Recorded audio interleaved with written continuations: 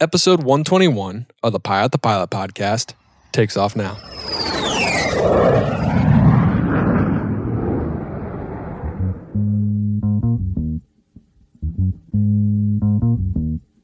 My name is Antonina Shevchenko, and I'm private pilot, and I'm UFC fighter, martial artist all my life, and very love aviation.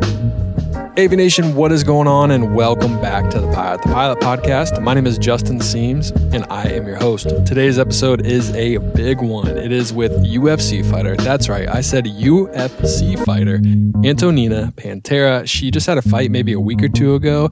She's my new favorite UFC fighter. She should be yours as well, but she comes on here today to talk about flying, to talk about why she got involved with aviation, where the original love came from. It's a great story. It's one that I was really honored to have her on and share, and it just goes to show aviation's almost like a universal language. Everyone can love aviation. We all have something in common. We have aviation. It even goes to show people who are afraid to fly, who thought turbulence was too bad, they come in, they fly, and they find it, and they love it. So it is crazy how far aviation can go and how it's, like I said, the universal language. Doesn't matter what color you are, what you believe in. If you love aviation, then we all have something in common. We can all talk about something and be civil with each other. But Aviation, also some big news. We are crossing 1 million downloads. It probably happened as soon as you're listening to this right now. Yeah, that's right. At like a minute and 35 seconds, it's going to happen. But we crossed 1 million total downloads. That is incredible. I just am truly, truly honored and grateful for you all listening, sharing, and just sharing this with everyone that you shared it with. This has grown into something I never thought I would ever grow to, and I hope to continue to grow it and hope to continue to keep you listening, keep you entertained and inspired. So thank you so much for that. But I want to get started with this episode. So without any further ado, here is Antonina Pantera. Antonina, what is going on? Welcome to the Pilot podcast. Hi, Justin. I'm very glad to be here. Thank you for inviting me. Yeah, I'm really excited to talk with you. Pilot Annie put us in contact, and I'm very thankful for that. I recorded her and had her episode on last week, actually. So I'm glad she was able to make the introduction. And I know you're really busy training for a fight right now, so I appreciate you taking the time to come on here. Oh, yes, sure. Now I have my fight in 2 weeks, and I hope it will happen. And because recently there was some changes in dates and everything, so I was on training camp preparing for this fight, and now I will just in 2 weeks and flying very little actually because of this. Yeah. It's I actually wanted to. How hard is it on an athlete that operates at such a high level to go through a training camp with an unknown? Like, hey, this could get pushed back. Does that affect the way you train, or how hard you train throughout the whole thing? Yes, exactly. Because we usually have like training camp for the date, and we have scheduled our trainings because of intensity, techniques, and all of this. It's very planned. And then the date is changed, and it was changed like several times. And I'm about 5 months on training camp. But what this time I was trying to do, on Sundays and on days when I don't have trainings, like very intense trainings, I try to fly. So I went. I did my cross country flying. I was studying my. I start my IFR rating now. And I was doing this study. So I feel like this last 3 months, I logged some PIC cross country time in my logbook. That is good, and I also moved on my IFR knowledge test. That is good also. So even the fight didn't happen and the day that we expected, but I have some things done, and I will be ready for any date because it happens like now it's very unclear situation. That's why we have to be ready for any date. Absolutely. And that's really interesting that that's awesome that you're taking the time, not necessarily downtime, but you're taking the time right now to go fly. And it sounds like it could be a little bit of a stress reliever almost for you to go up and go in the air and just kind of be by yourself and go fly. Exactly. It is very stressful. And especially, for example, when I just started my training camp and training was not like very hard. And actually the diet was not very hard. That was the time when I was flying like more frequently. But now 2 weeks away, I feel like I have to go down with my weight. I have to keep my diet. I don't eat very well or eat very little. And I feel like, and it's so hot now in Las Vegas because I live in Las Vegas and I'm flying here, and it started to be so hot during the day. And every flight that I do, it's kind of, you have to prepare for it. It's just, it's not like very relaxing or something because every time happens something. That's why, like more close to the fight, more intense my training and less flying for me. Yeah, absolutely. I kind of want to talk a little bit about kind of just where you're growing up, your story at all. Did you love aviation from a young age? Was it something you always wanted to do, or was it something that kind of developed later in your life? From my age age, from year 7, I started to be martial artist. My mom took me and my sister and put me on this way of martial arts, and I was sports like an athlete now more than 20 years, and I'm all my life in this in professional like sport. And of course we had many travels, and we were in all this like passenger flights all the time. And of course all the time I was like very amazed with this flying. How can people fly these airplanes, and how to see from the sky, the earth. It just very, very like inspired me, and I was I wanted to do this by myself one day. But actually I was very, very focused on my professional athlete career, and I think I grew up. I grew up, and I was born in Kyrgyzstan. It's a Central Asian country. I'm Russian by nationality, but like about 5 years ago, we moved here in US, and I think I started here. There's like a lot more possibility to um, to study flying, and I think this is the time came, and I just one day I decided, no, I have to learn this, and I just went to flight school, and this, yes, I just did it. That's cool. Would it have been possible for you to become a pilot in your home country? Is it very common for people to? Is there general aviation? Do people get their licenses outside of the military where you're from normally, or how does it usually? How would it have worked back home if you wanted to be a pilot? Of course, there are not. It's not flight schools in my country, so you have to do this kind of a college when you have to study. Like a college, like with other sciences, and to do this as your career. So you cannot do this like in flight school. In the time when you have time, you can do it. If you don't have time, you just postpone it, kind of like free time. And of course, here in the United States, and here in Las Vegas, in every airport, there are different flight schools and a lot of possibilities like to do it on free time when you have time to do it. Yeah, absolutely. If you didn't make the move to the United States, do you think you would have been able to become a pilot, or do you think you would have just focused on martial arts and being a pro? I think eventually I would do it. Yes, it would be a little bit harder than here, because here just, infrastructure for airplanes and for flying is just the best, I think. I'm not really aware how it's in Russia, because in Russia it's different country, but it's, of course, it's better than in Kyrgyzstan. But I was not flying in Russia. I hope to do this one day, to go to Russia and fly there also. But now I was studying here in the United States. I learned all regulations and all rules, how fly here, and I know how people fly just here in States. Yeah, that's really cool though. I mean, that's really, was it intimidating for you to come over here? And obviously English is your second language. You're coming here and you got to learn how to fly. You got to learn kind of all the regulations, and you're kind of getting used to the American culture too, all at the same time. Was all that hard all at once?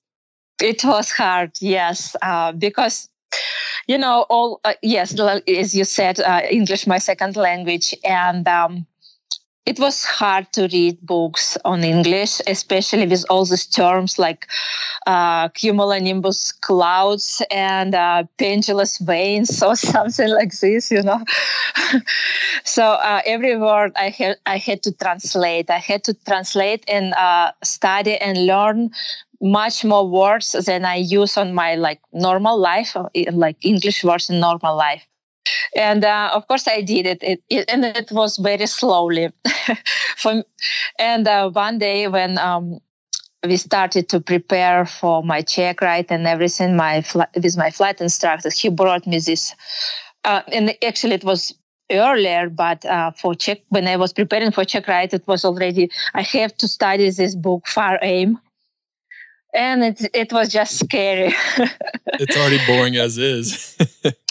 It was so difficult to read it, and my flight instructor, okay, Antonina, open this, this part, this page, and read it. And me like, oh my God.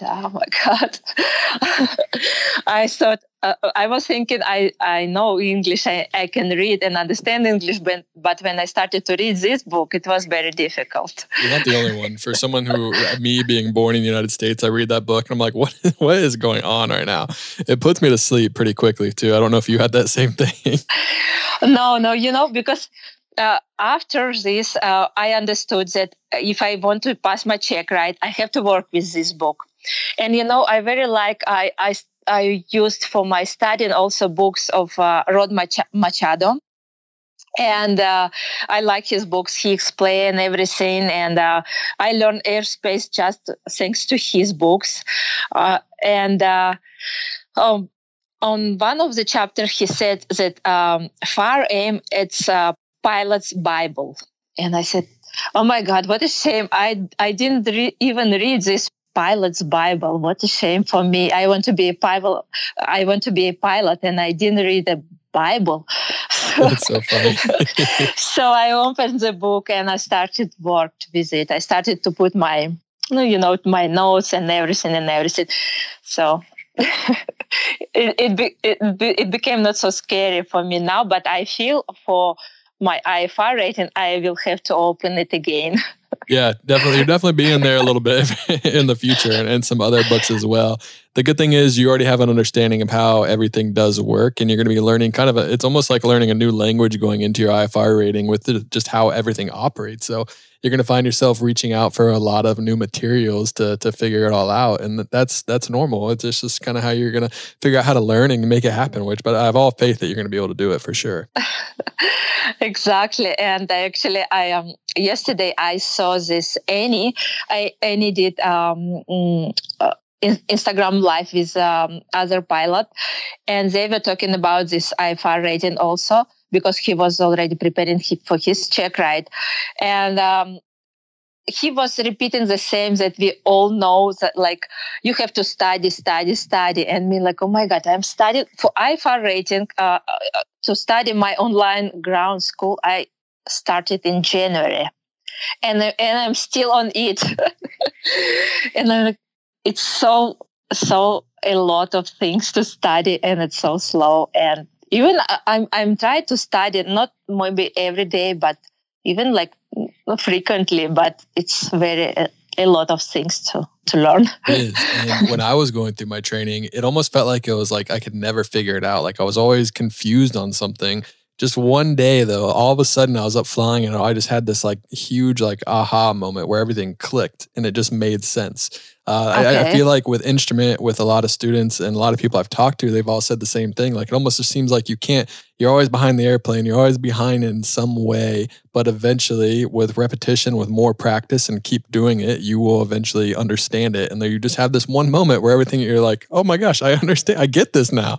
It's like it happens for most people. So I'll be interested to see when that moment does happen. But don't be alarmed if it takes a long time for that to happen. Because for me, it took a while too. Like I had to read tons and tons of books. I had to try other books and try other YouTube videos because what worked for someone else didn't necessarily work for me. So it's definitely a process getting your IFR done.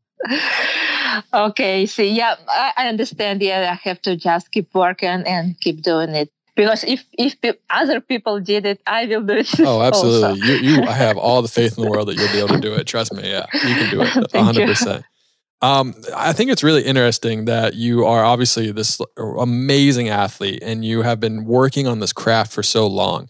But UFC fighting, just fighting in general, I feel like is a foreign sport for a lot of people. Like it's like people watch it and they understand it, but how does one even get started in fighting? How does that, like you said, your mom got you in it. I feel like most moms over here in the States would be like, whoa, I don't want you to fight. But like, how did that process happen? How did you even get into fighting? Yes, actually, my mom, she's martial artist, so she was. Now she's black belt, third dan in Taekwondo. She's president of Kyrgyzstan Muay Thai Federation. She was doing martial arts and she was competing by herself. And that's why she has two daughters like me and my sister.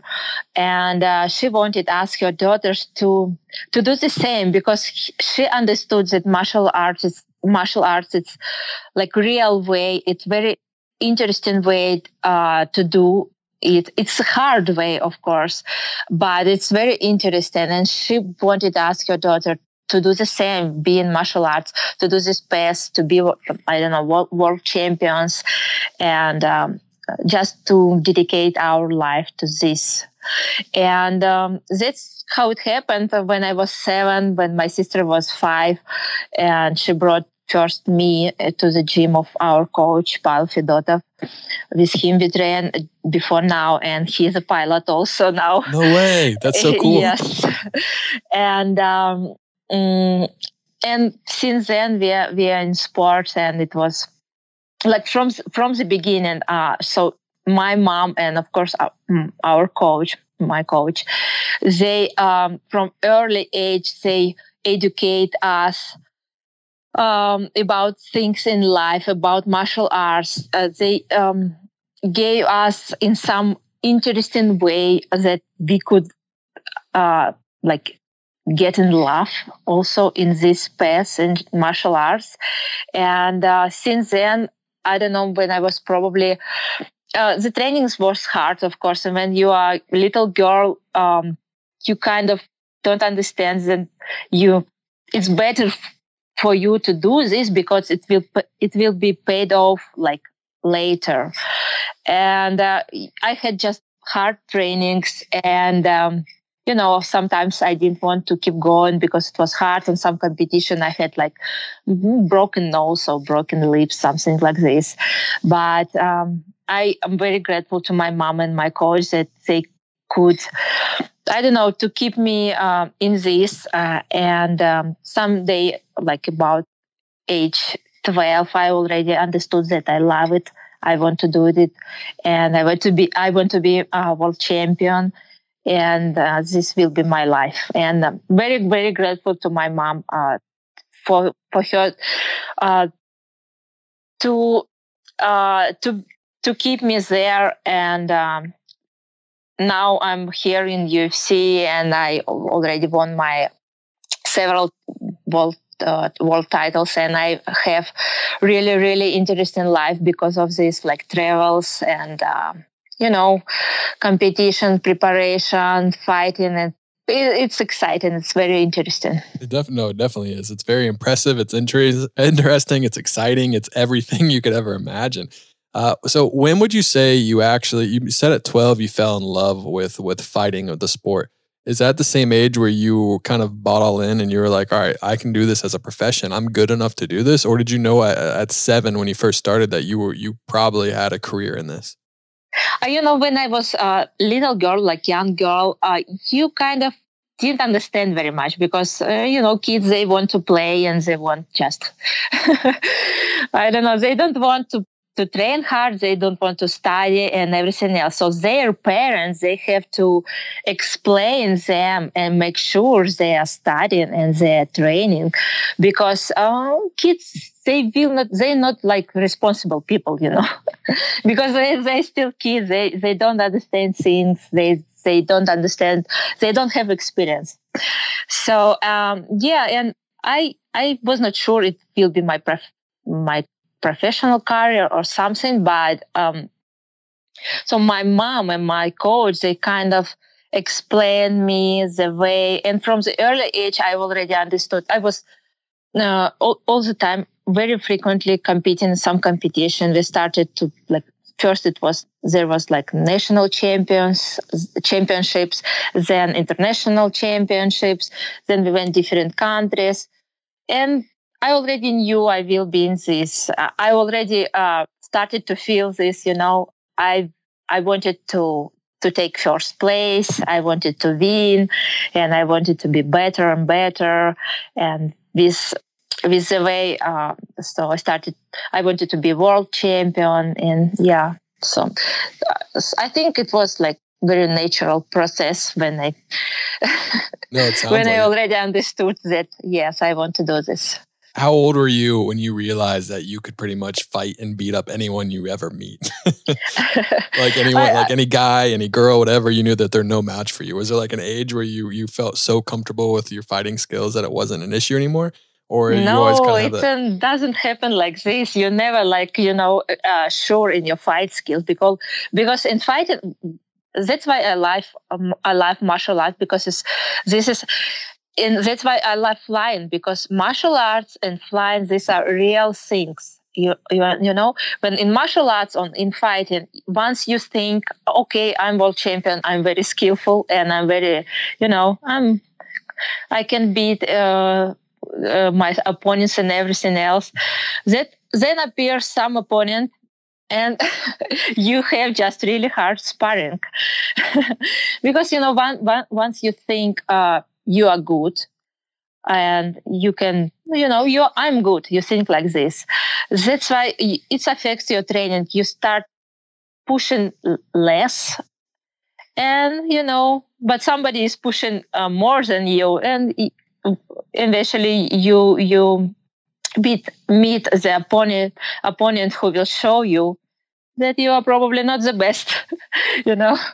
Oh, I 100% agree with that. I played, I'm not a professional fighter. I'm not a professional, but I played football at Ohio State, which is a relatively high level. And they would always tell us that you're either getting better or you're not. There's no in between. There's no real maintaining because there's always someone below you that's coming after you that is getting better. And you can relate that to flying too, because you need to get better. As soon as you kind of relax and take a day off, or not necessarily take a day off, but don't kind of prepare yourself for the flight, that's when things go wrong and you're not going to be at your best, So there's definitely a tie-in between those two for sure. Yes, I totally agree. And, especially my sister, so we are both in martial arts, and she's also a UFC fighter. She's a UFC champion. And she's a very great fighter, and she is the best. And of course, I train with her every day.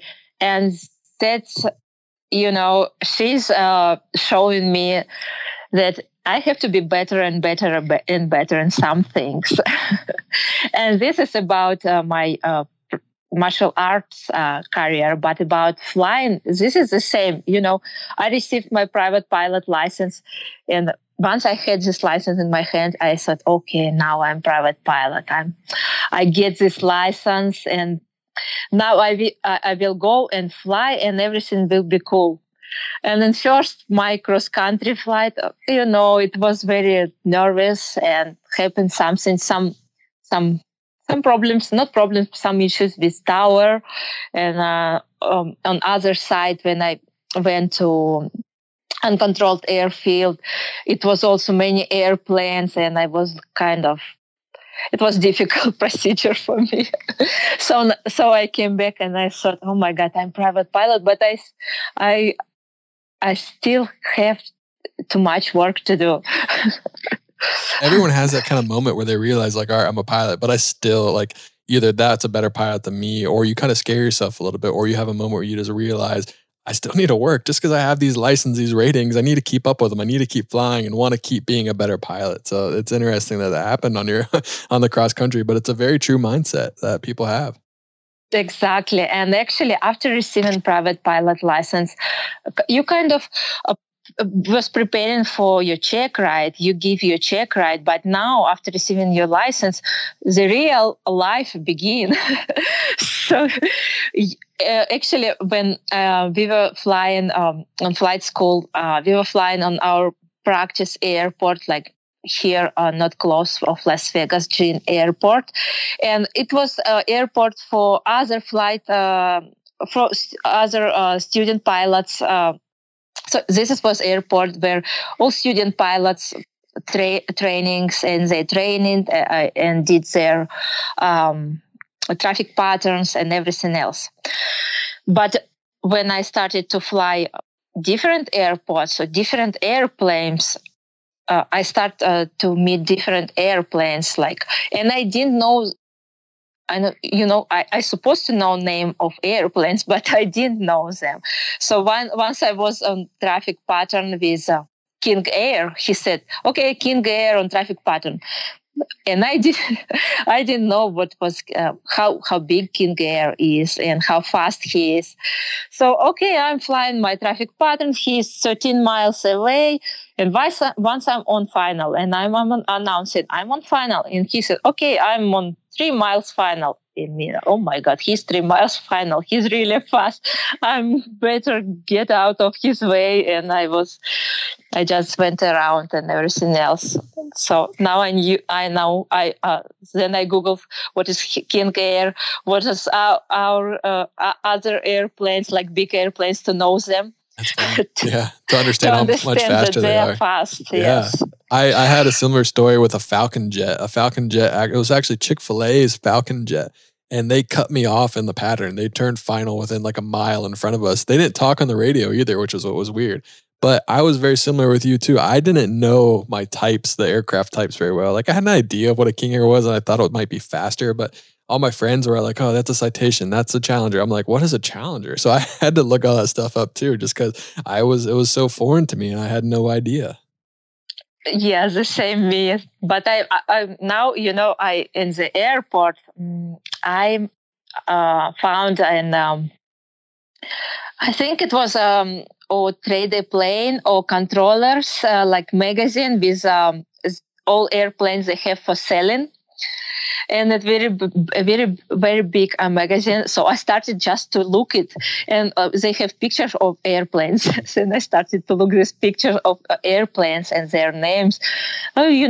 Kind of understand better what other airplanes I can meet on my traffic pattern. I love it. You sound like you're the type of person that when they are in a situation where they don't know, you really want to dig in and understand. So I think that flying, and you're going to be an exceptional pilot, and you probably are a really good pilot because you have that want to learn, the want to be the best in what you do, and kind of if you make a mistake, you probably want to fix it and make sure you never make that mistake again. Is that about right? Yes, because actually with this airplanes like King Air, Citation, I had two times this situation. That's why I said, okay, I don't want a third time. I don't need it. Happened twice. The third time, not again. It will not happen. Exactly. Yeah, exactly. Good. And it's interesting how some situation finds you in the air. So these two situations I had with this big airplanes that showed me that I have to study other airplanes. And also, while I was studying for private pilot, we kind of studied this crosswind technique, landings, but we didn't fly in good crosswinds, in strong winds. And once I became private pilot, And I started now in Las Vegas, like this May, April, it's kind of windy, and I wanted to fly. And I understand that I didn't fly in really windy conditions, and I kind of was avoiding them. But whether once I was coming back to the airport, and the winds, they are supposed to come just after 2 p.m., but they came earlier. So I was coming back, and winds were gusting to 20. And I was thinking, and I had like other airports to go. And I circled, and I thought what to do. And I decided I checked the weather in other airport, and it was better, and I went to different airport. So I didn't go to this situation, but other day happened the same. So I thought, okay, why it's happening with me second time? So maybe I have to land crosswind that. And it was casting to 25, but the angle was not very big. So crosswind component, like I calculated it later, was about 12. But, I said, okay, I have to do it. I mean, eventually you do, yeah. I did it. You bring up a good point where when you're in your training, especially your private pilot license, a lot of times you don't get the best training for crosswinds because they don't really you have limitations on your crosswind, especially going up by yourself. So then once you finally have your private pilot rating, you're going up and the winds, you can do whatever you want. You can fly whenever you want, whenever you deem safe. So you go up and you have this big crosswind. You're like, oh wait, I haven't done this before. I want to do so. I don't want to be here right now. You know, you kind of have that feeling and eventually you kind of feel it out and feel how comfortable you get. And the more practice you get, the better you get with it. So it's definitely a thing, just like your IFR. It's going to take a little bit of practice, but you'll get used to it and you'll know where you're comfortable with the certain types of winds. You might scare yourself once or twice with some big winds, but you'll definitely get it down for sure. Okay. I'm already prepared because I heard from every single person that IFR is the hardest rating to receive, the hardest flight to learn. So I'm already preparing myself. Absolutely, which is good. That is definitely good. That's some good advice to get. So you came to the States 5 years ago, right? Yes. How quickly did you start flying? Did you know when you came to the States that you wanted to be a pilot and go after it, or did it take some convincing afterwards? Or so what was the process like actually coming here and learning how to fly? First, my coach started to, we still lived in Houston, and he went to flight school and he started to fly, and I was on the same on training camp, preparing for some competition and something like this. And he was flying and me like, so you did today take off by yourself? And he's yes. And after some time, you landed the airplane by yourself today, right? And he's yes. And me like, I don't believe you did it. And he, yes, I do it. And me like, okay. And, time pass because first you're preparing for competition. Then you have to do some rest, some travels. We also some seminars, some travels, and always there are things to do. And it's always like, okay, I have to start, but when fight will be over. When fight is over, it appears things to do something else. And I just said, okay, no, I want to do this and I want to go this. And I just went to flight school, and little by little, I did actually about my discovery flight. And the manager who was in flight school, she said, okay, Antonina, you do your discovery flight and you will understand if you want to do this or no. And then you decide, and we will schedule flights for you. And I already knew I want to do this. But this first flight in small airplane just had very, very, very impressed me. I was kind of in shock. But once we took off, and I saw it in my instructor from the beginning. He like, okay, take the yoke. And I took the yoke. Of course, he was flying by yourself. I didn't do anything, but I felt like I did it. He's like, okay, push the yoke. And I was doing something, but he was doing, of course, everything, but push the yoke, and airplane just took off. And he's like, okay, like, stay on this, like this pitch attitude, just keep pushing. And I was keep pushing, and airplane took off. And I saw this all mountains around, and it was just amazing. And I came back from this flight, and I said, okay, schedule for me tomorrow, after tomorrow, and day after tomorrow, and every day on the week. That's awesome. Yeah, but after this, I had also the flight. We traveled to Thailand. I didn't fly like 2 months. I came back and just continue my flying. And little by little, I received my license. Yeah, that's incredible. That's a really cool story. When you're doing your traveling and you're like, so obviously you're training for a fight. Is it, and you're in a good spot where your coach will also wanted to be a pilot too, so he's somewhat understanding. But did you get any kind of negative feedback from maybe your close ones, your family, your relatives, your trainers, your coaches? Be like, hey, you can't be flying. You got to be training 100%. Or like, no, go do this. Like take an hour or two off and then come back. No, I didn't have this. So because I understand, for when I'm preparing for the flight, it's all by myself. So like my decision, if I can do flying and it will not affect my training, I'm totally okay. But on some point, I started to feel that it's difficult for me because I'm tired on the training. Then I go after the training, I went to fly. And I felt like on flying, it's still stressful, all these radio calls and all this, I don't know, everything. It's so stressful. I was even tired, and I felt that I could not maybe perform as well on my flight. But I was pushing myself. But after this, I didn't perform good on my trainings, and I had fight coming up.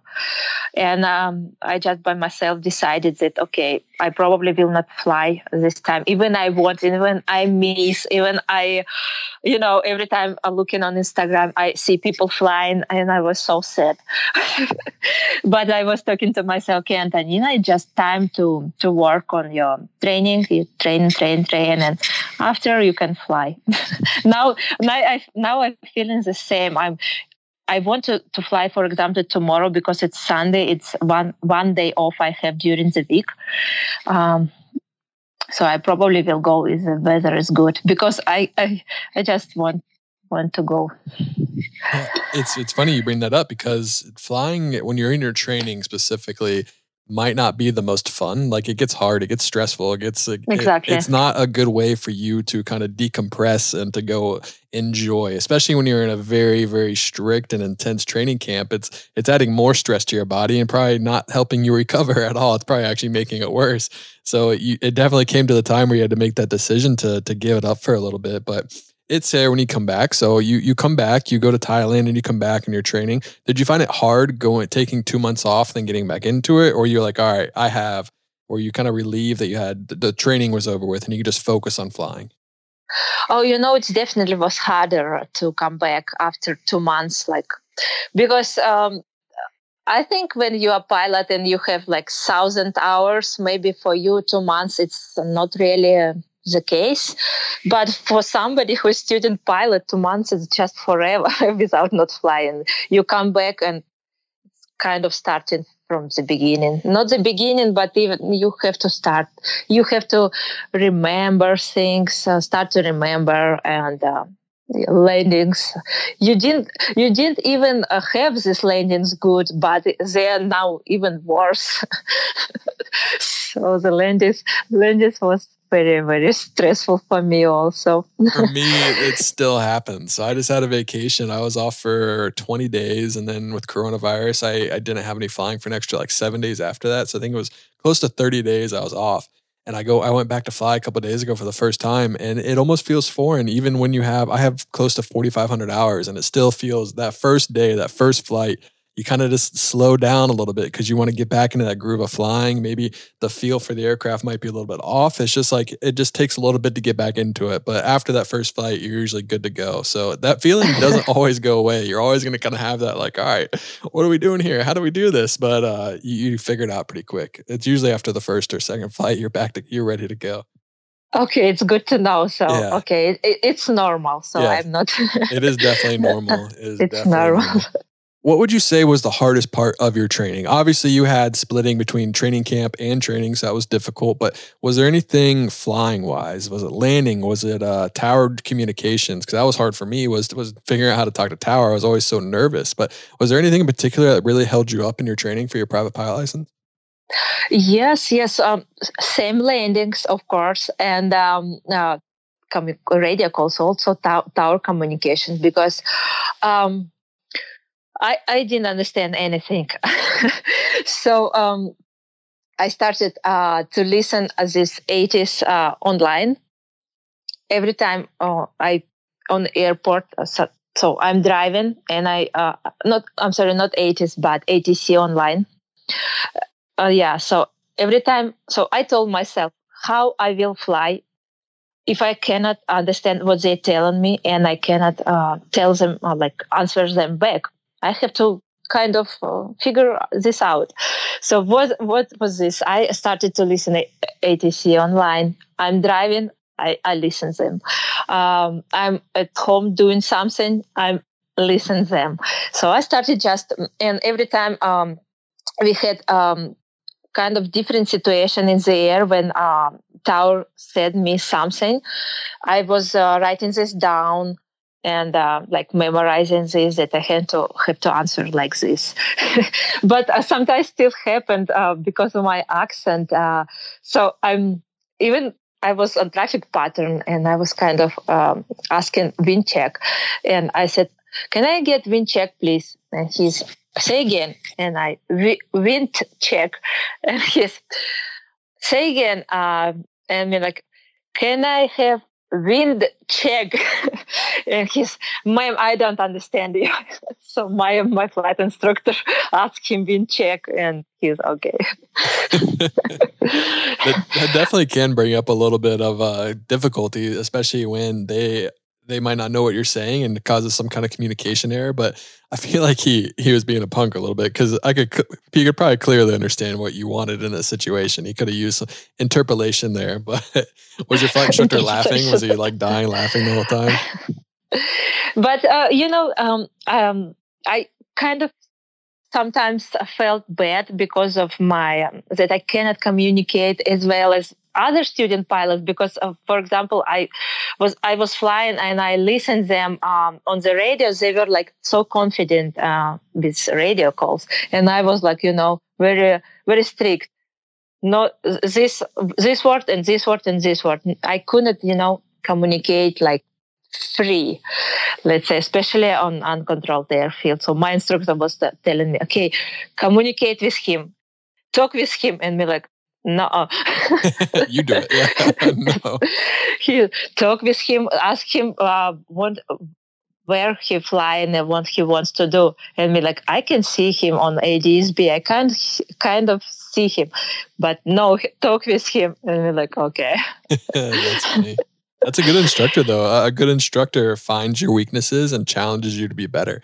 Because if he wasn't to do that and you always felt uncomfortable talking, then that could turn into a problem later down the road when you're flying. Wouldn't you agree? Yes, exactly. And sometimes, we are coming back to the airport and I'm all stressful working with this airplane, descending or something else. And then tower says me some instruction and I don't understand. And I'm like, looking at him, I didn't understand, and he just turns away from me, and he shows like he can't listen to me. I'm on my own, And we're like, oh, okay. And I really wanted to punch him, but I couldn't because I was flying the airplane. You don't want to knock him out, right? Okay, I was we were in the air. That's why I couldn't do this. So I had to fly airplane.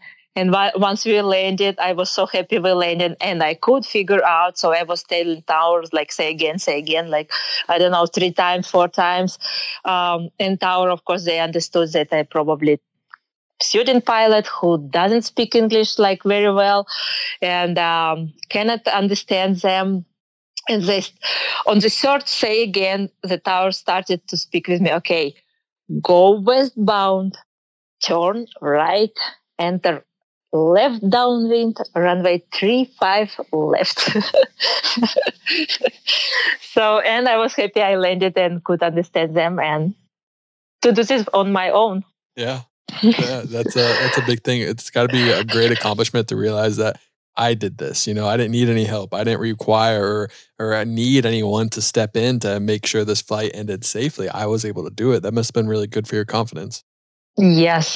So, you know, every time, that's why, because flying, I'm so in love with this, because every time I'm in the air, I have so much feelings of flying, and I come back and I don't know, you know, your soul just full of feelings, of excitement, of everything, and that's why I think I miss it when I don't fly. Yeah, it's weird. Flying becomes like a part of you in a way. Like it's like you need it, you know? It's like something that you need, like people need air and water. It's like to be fully happy, you need to experience flying. And it's really funny how that can happen, right?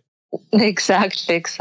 And Yeah. I think that's why pilots, they're communicating with each other in good manner because, you know, they are excited about the same thing, you know. Yeah.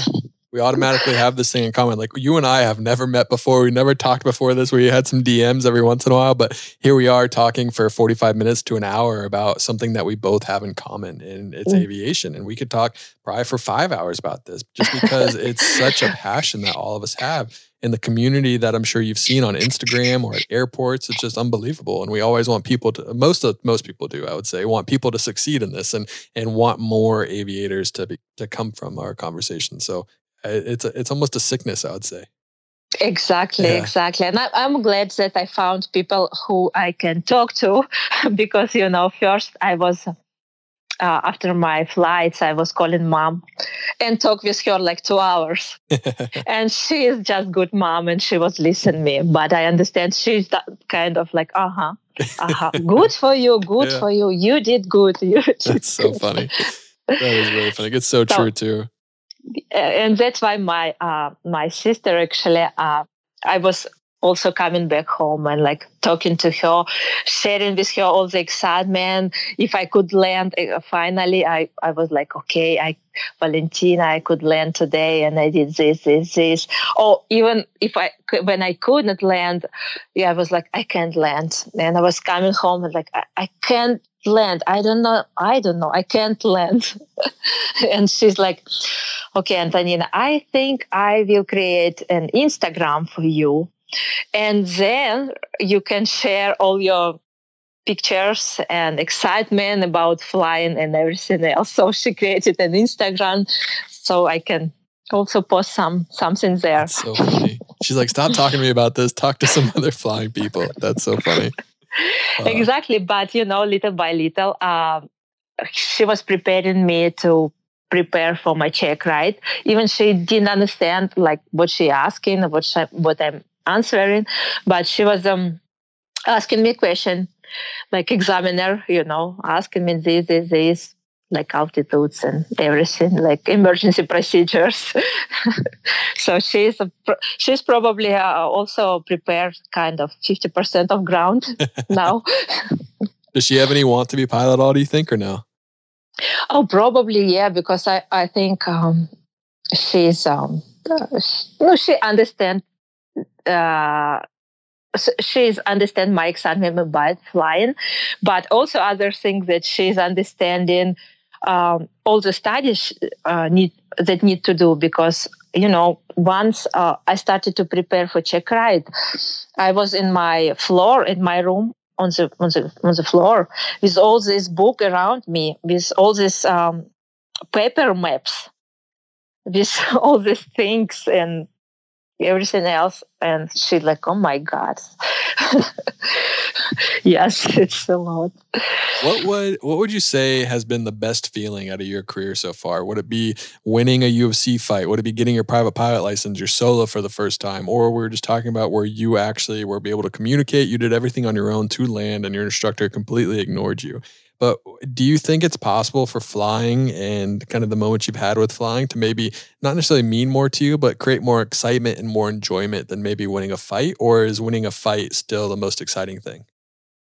You kind of cannot compare, because this is definitely two things like most excitement for me, because when you go to the fight, it's really hard way that you have to do this training camp and trainings and diet and punching and everything. And when you win the fight, for example, it's just very, very strong feeling of long hard work that you did, and now you kind of accomplished what you was preparing for. And it's very, very strong feelings. And you have like some days, like 1 week or 10 days after the fight, you're kind of very, very happy. Let's say like this. And flying is the same. I think that's why I'm so in love in this, because in flying, actually, from every flight you coming back with these feelings of happiness. Sometimes, of course, of frustration about something, but in general, of happiness. Yes, and of course, every step that I did during my life as a student pilot, I don't know, when I did my written test, I was happy. I was also like, in heaven of happiness. I did, because I was studying. And then I did this written test. Oh my God. And my flight instructor said, okay, written test, it's kind of, not big deal. And me like, not big deal. I was working so much for this. Not big deal. I'll tell you what's not a big deal. Yeah. Yeah, he told me it's not a big deal, because check ride is really the real thing. And we're like, okay, I did this. Okay, I have to prepare for my check right now. Then, of course, about receiving private pilot. Oh my God, we did. After this all celebration, I celebrated with all my family. I joined not all, but some flight instructors, chief instructor from my flight schools. We went to one restaurant, Peruvian restaurant. We celebrated with them. Then I celebrated one more day, so I was so happy with my private pilot license. Really cool. Yeah, I mean, that's something to celebrate. It's an accomplishment. There's a decent amount of pilots out there, but there's not many out there. So you have a huge accomplishment, and you're very impressive with everything else that you've done with fighting and everything. So to do all that together, that's really cool. And I'm sure that was just a really great moment for you. It was. And now, I'm looking, I'm sitting in my room, and I'm looking on my piece of my shirt from my first solo. So it's over my hanged on my wall. And so I remember these feelings about my first solo. It just was so scary. It was so scary. It's so cool to hear that someone that has won so many things, that has won fights, won championships, whatever it may be, and you have your half a shirt hung up probably in the same wall where you have trophies or medals or stuff hung up. So it's so cool to see how exciting flying is, how much it can mean to someone's life, and how fulfilling it can be.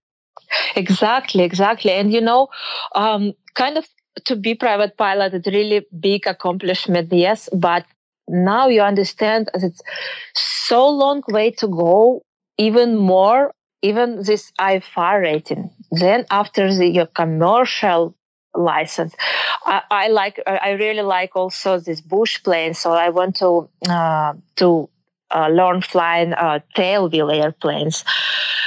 and others think really cool. It's about landing on water also. So seaplanes. It's so a lot of stuff, a lot of studying, a lot of stuff, and it's never ending process. I think that it's so. I mean, so wondering for me, so cool for me. So just, I don't know. I want to do this everything. I love it. Yeah, the aviation bug has hit you hard. That's for sure. Yeah, because of this bush planes, we lived some years in Peru, and sometime of this living, we lived in Amazon River jungles. It was a small village, and in these jungles of Amazon River, there is no road, so you can't go there by car, and it just some villages where you can go on these small planes, which they can land on the water. And we lived on this village, and we saw this, river and these seaplanes flying and landing and taking off, bringing passengers, bringing food, or bringing some stuff.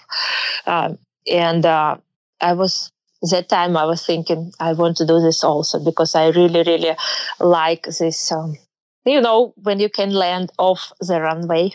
Yeah, it's something that's always struck my mind too, of being really cool, and just how aviation can connect people, can connect villages. It can bring needed supplies to very remote tribes, people, cities, whatever it may be. You can bring so many stuff, and you can do so much with aviation.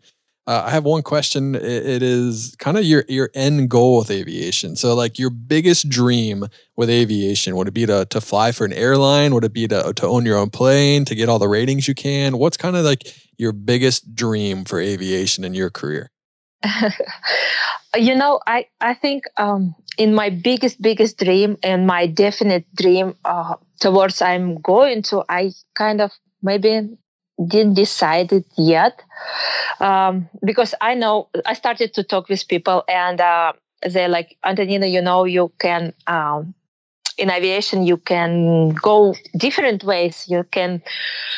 I have one friend whose friend is pilot in Alaska, and he's flying this tailwheel airplane and goes. He's commercial pilot. He's making living flying in Alaska, bringing stuff or doing some stuff on these off-roads places where he can fly. So this is the way also. But also this airplane pilot, it would be just huge, of course. Huge goal, huge, huge dream, and huge something to do for me. I kind of not sure. The one thing I'm sure, I want to fly, and I want to my next steps are IFR rating and commercial pilot. And I don't know. Since then, I think I will be probably.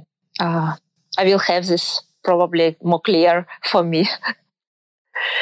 Just for now, to explore stuff to explore. What can I do? What can I do there? Take experience. Take my, to become more confident and everything.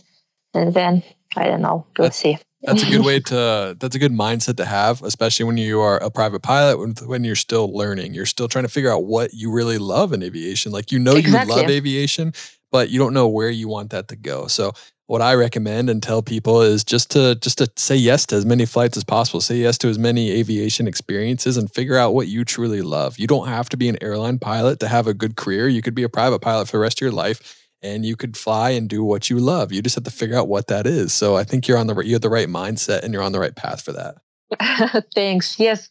All the way there, pretty interesting. Yeah, that's good. So with flying and with training for fights, they're both kind of very demanding in their own different ways. Have you learned anything from each one that you're able to apply? Like, maybe like your hard work and determination to train for a fight, did that really help you in your aviation training? And did you ever learn anything while you're training aviation that could help you out when you were training for a fight? Did they have any parallels at all? Oh yes, exactly. It's because for aviation, it was the time when I was very upset with landings and everything, and I couldn't land the airplane. And being an athlete all my life, I understand that it's just working. And we studied also just working. It seems endless, like no end. There is no end of everything. But as a professional athlete, I understand little by little, little by little. So one day, for me to understand all this airplane system, like engines and stuff, was very difficult. And one day I said to myself, like, Antonina, you don't look now, no YouTube, no social media, nothing. If you open your phone, you open this just for YouTube to look up something about engine, about, I don't know, electric system or something like this. Nothing besides it. And so I kind of understood that if I don't do this, I have to do this. I have to study and keep going. And this has helped me in aviation, I don't know, to receive my private pilot. But also I understood when I had this training, hard trainings, and after hard training, I was doing flying. And at some point, I understood that probably for flying, sometimes in the training in martial arts, you have to push yourself. If you're tired, it doesn't matter. Nobody cares you're tired. You push yourself and do what you have to do. In aviation, it's something different. Sometimes it's not good thing to push yourself if you are tired and you are like really feels, tired and stressful and everything. You don't have to push yourself to go flying. Because I think it's aviation. It's just, in martial arts, the worst thing that can happen to you on the sparring, you get punched. You feel bad. You feel pain, but it's the worst, But in flying, once you take off, there is no way back, Yeah, you have to have the mindset to land. It's just the land. So if you are tired, if you are like exhausted, if you are in bad mood and you're kind of stressful, it would not be good for you. So it showed me, the airplane showed me that my landings will not be good, and the flying itself will not be good. So sometimes I understood in aviation, maybe not to push like this. It is a very important thing to learn, and a lot of people don't learn that until later in their career. So the sooner you learn that, the better. So having that mindset going into every single flight is gonna save your life. I mean, being able to say no is one of the most important and best decisions you can possibly say. Be like, you know what, I'm just not feeling it today. I'm just gonna go. I'm not gonna fly. That can be one of the smartest decisions you ever make in your aviation career. Yes, but the difficult thing, I have to divide this, because for aviation, they think. But for martial arts, I can't say like this. So I can't have mind like this. For martial arts, I just, nobody cares you're tired. Go and do this. Yeah, it's like, you're tired, good for you. Get in the fight. We're going to fight right now. Exactly. When you, I don't know if this relates, but so before you go to fight, so you're fighting in 2 weeks, and on the day of the fight, you have probably some nerves. Like, it's just natural to have nerves. Would you say you were more nervous for your private pilot check ride or for a fight? It was same. I would say it was same feeling on my check ride and before the fight, because before the fight you have nervous, but you can't allow yourself to be nervous. You have to manage your nervous, because if you just nervous, nothing good happens in the fight. It doesn't help you. You're nervous. It doesn't help you. So what is helping you, just control yourself. To be a little bit nervous, it's good. It puts you in kind of in shape. You're not relaxed, You kind of you're okay in shape, and but you control yourself. And the same was for check ride. So the worst than check ride was my mock check ride. So in flight school with chief instructor, we did mock check ride. For the mock check ride, I was very nervous. But I'm glad we did this mock check ride because I kind of understood what is happening, what is requirements, what is procedure. And once we did this, and I did this 2 times actually, especially my ground part, I did this twice because first time was not good, so I did second time.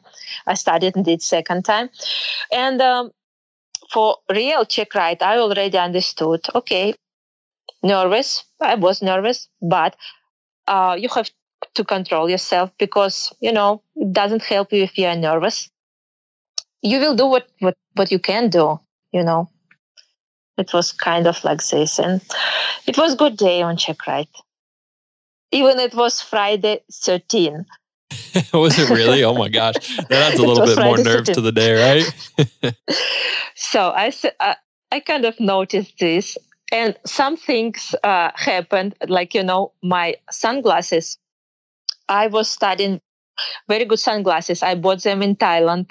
I was like choosing them very very long time because I wanted for my flights. I wanted my sunglasses to look cool because I want to be look cool on pictures. Yeah, absolutely. Gotta look good for Instagram, right? Yeah, and they have to be comfortable also.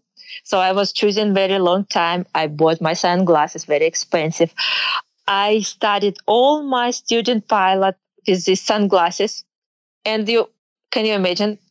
We did on check ride. We did all our ground stuff, ground part, and we went to airplane. And I'm already all set, seat belts on, everything else. And prior to start the engine, I took out my sunglasses, and it was broken. No. And me like in my. For 1 second, I thought, okay, Friday 13.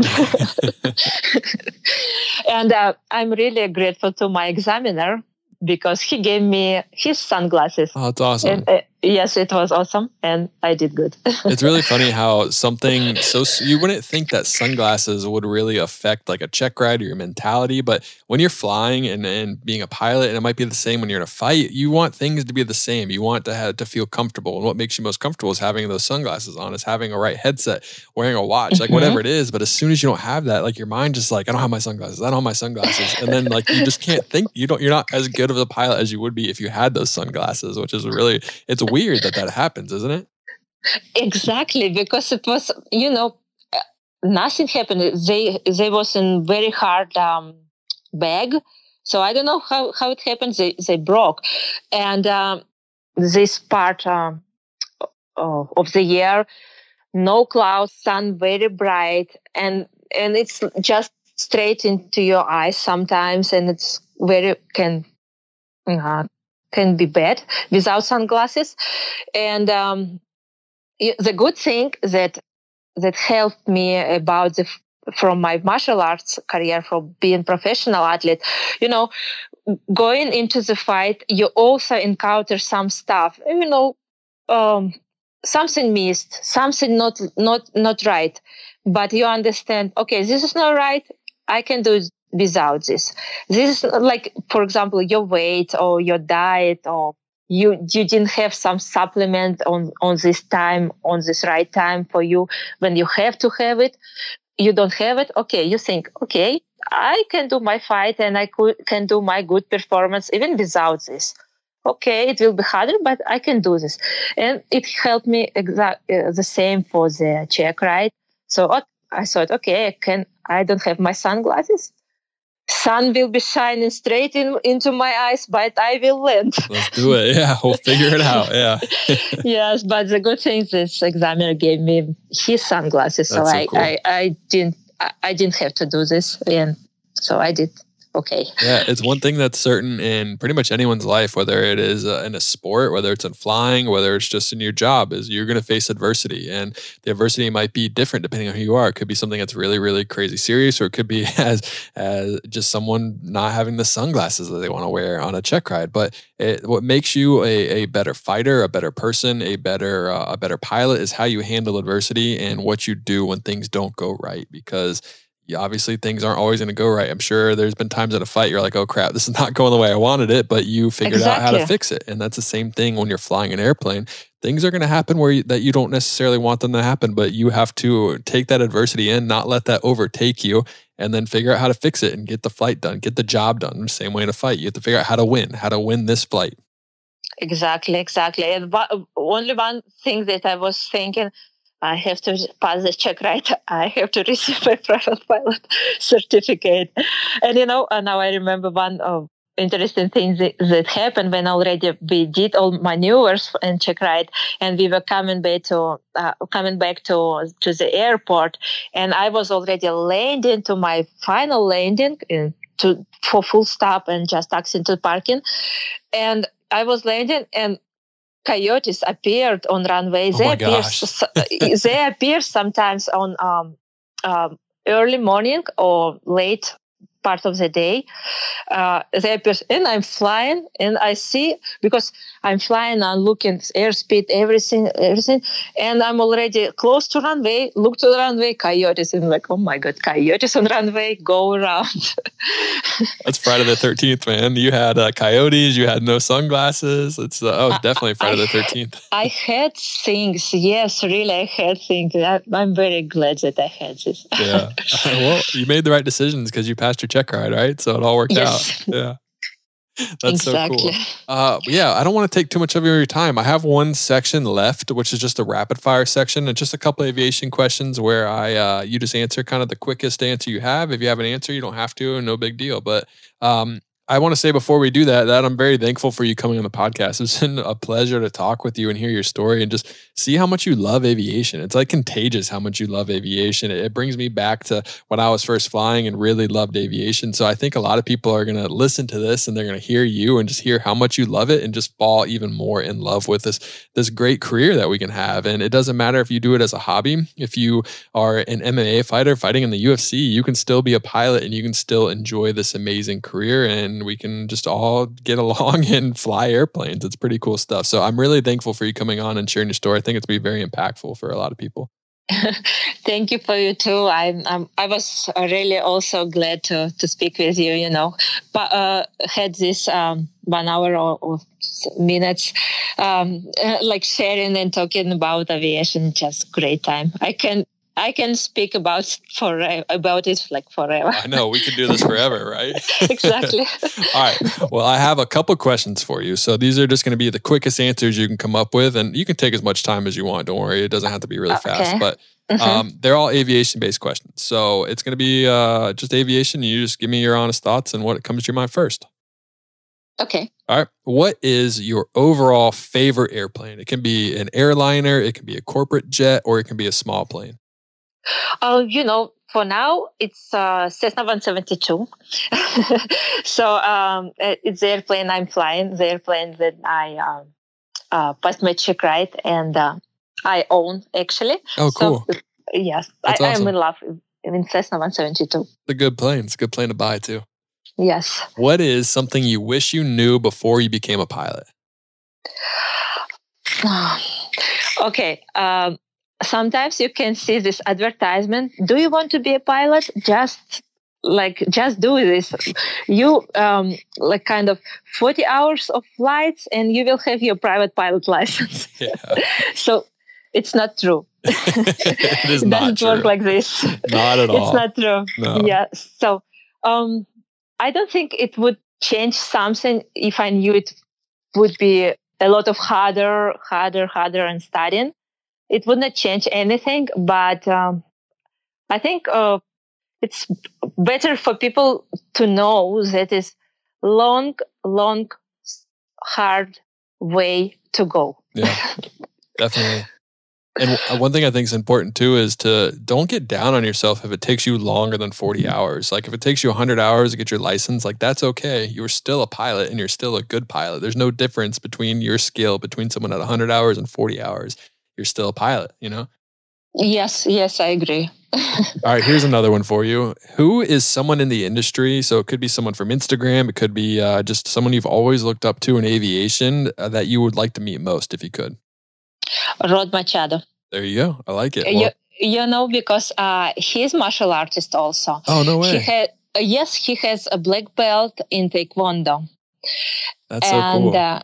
Yes, and actually, he was a guest in first UFC event ever. No way. Yes.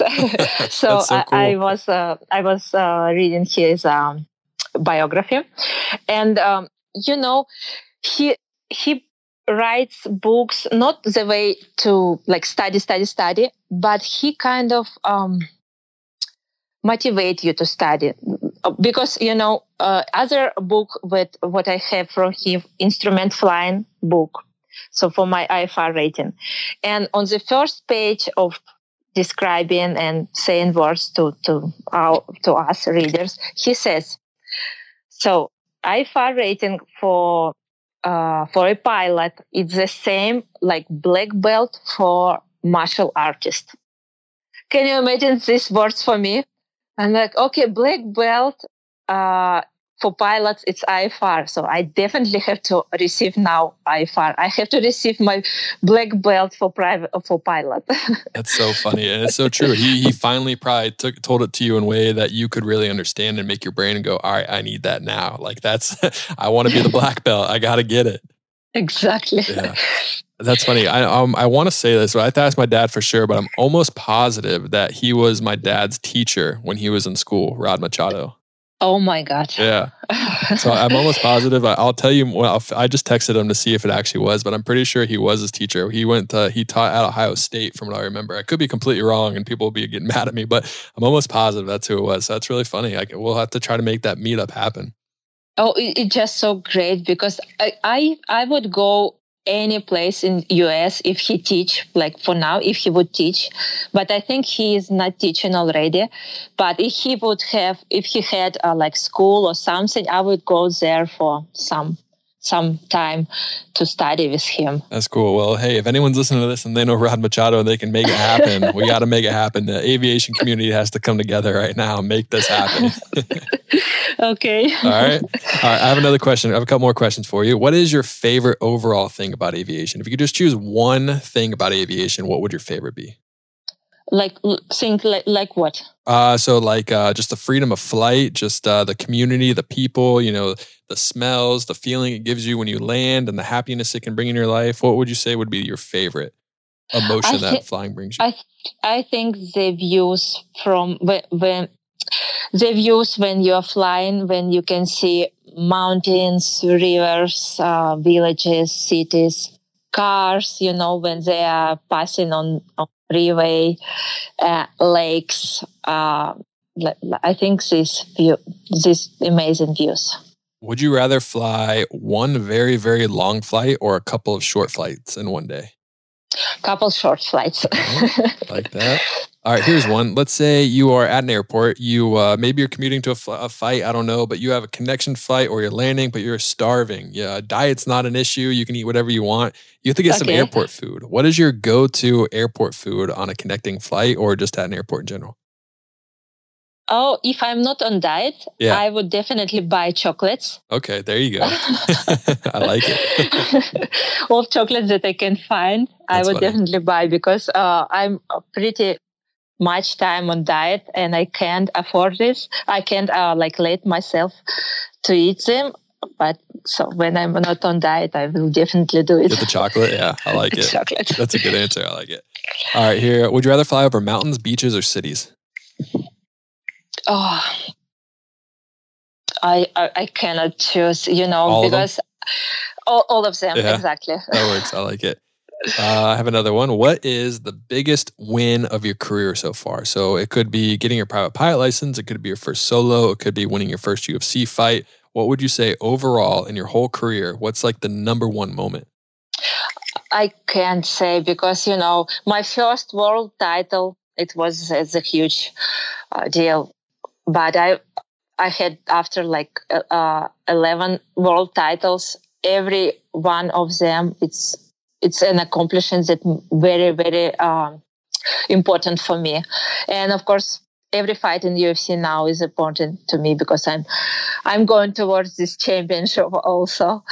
But about my first solo, my private pilot license, it would be the same. They're all very important and very huge for me and had very, very, very good impact, huge impact in my life. What about a regret? Do you have the biggest regret of your career, one day or one fight or one flight that you could take back and do differently? Yes. I would say in my martial artist career, I have this more than aviation, because in aviation I'm still new. I'm still learning. I'm still private pilot who is discovering aviation. So in martial arts, I'm already world champion and everything. So I had much more time to have fights that I could regret and could spend them different way. That's funny. Yeah, we all have our own fights, whatever it may be, sports or just personal moments that might be something we'd be like, dang, I wish I had that back. What about your favorite airport you've ever landed at? Do you have one? Or one that you enjoy most? Maybe it's the first landing you had. Maybe it's the first airport you landed at, or the one where you got your check ride done at. Yes, I think it would be my home airport where I spent my first solo, of course, my check ride. And I'm always happy to land there because this means I'm home. Let's see. I have two more. What is your favorite airline? So say you're traveling. What's your airline of choice that you would like to fly on? Okay, if it's international, it would be Korean airline because I know this. I love this service and everything. Airplanes, of course, everything. Up to date, everything new, screens and seats, and especially flight attendants, very neat, very beautiful, very nice. And they have some, their uniform, not just uniform, but something beautiful in their hair, or in their, I don't know, something beautiful. They are very, very, very neat, very stylish. So the Korean Airlines. And if it's American domestic, I would say Southwest, because, we're traveling always with bunch of bags with us, and Southwest, 2 checked in bags free. That's awesome. Yeah. Come on, bring it on. Pack them in. Let's go. Yes. That's so funny. It's so cool. Yeah. It's funny what the differences and why you like that. It's because of the checked bags. It's not because of the brand new seats, or because Southwest probably doesn't have the brand new seats that Korean Air might have, Korean, it's just very best for international flights. A lot of time travel to Thailand and back, and we try to use Korean because it's just from Las Vegas, Seoul, Phuket, and it's just very comfortable flight. Yeah, I haven't flown that flight before. I've only done a couple international flights, and I was able to go on American to Beijing and back, so that was a lot of fun. Got to fly in business class, so it was pretty nice. Business class, it's fun. Yeah, business class is fun on any airline, most likely. But yeah, last one I have for you is, what's your favorite airline livery, paint job, paint scheme? Would it be Korean Air? Would it be maybe an American airline, or what would it be? I didn't understand airline what? Paint job. So do you have a favorite paint scheme on an airplane that you like the most? The paint of the air. Oh, okay. They're all beautiful. There you go. That's a good answer. I like it. They all look beautiful. I looked at one video where they was explained why they paint airplanes mostly white, but sometimes not white. So yeah, it's interesting. They're beautiful, because they They have nice planes. Airplanes, they're beautiful, all of them. I agree. Well, there's one airplane I don't like, but yes, mostly I agree. But yeah, Antonita, thank you so much for coming on the podcast. I really appreciate it. It was a lot of fun to talk to you and tell your story. I look forward to this coming out and people hearing your story. And good luck in your fight and the rest of training camp. Thank you so much. Thank you, Justin. I had a very great time talking with you. We'll have to do it again. Aviation, that is a wrap of episode 121 of the Pilot podcast. If you enjoyed today's episode, please leave us a review on iTunes. Check out our website, pilotthepilot.hq.com. If you'd like to support the show, you can go ahead and go to our Patreon page, patreon.com/pilotthepilot. You can go to our Buy Me a Coffee link where you can just buy us a coffee. One person bought 15 coffees for us. So we enjoy coffee and we drink a lot of coffee when we're doing this. But if you'd like to support it, you can also check out our swag shop. We have some hats and shirts that you can check out there as well. Just shipped out, I think it was like 40 hats. So if you want to order them, there might not be any left by now, but go check it out. Shop.pilotthepilot.com. But Aviation, that is all for today. I hope you all are having a great day. And as always, happy flying.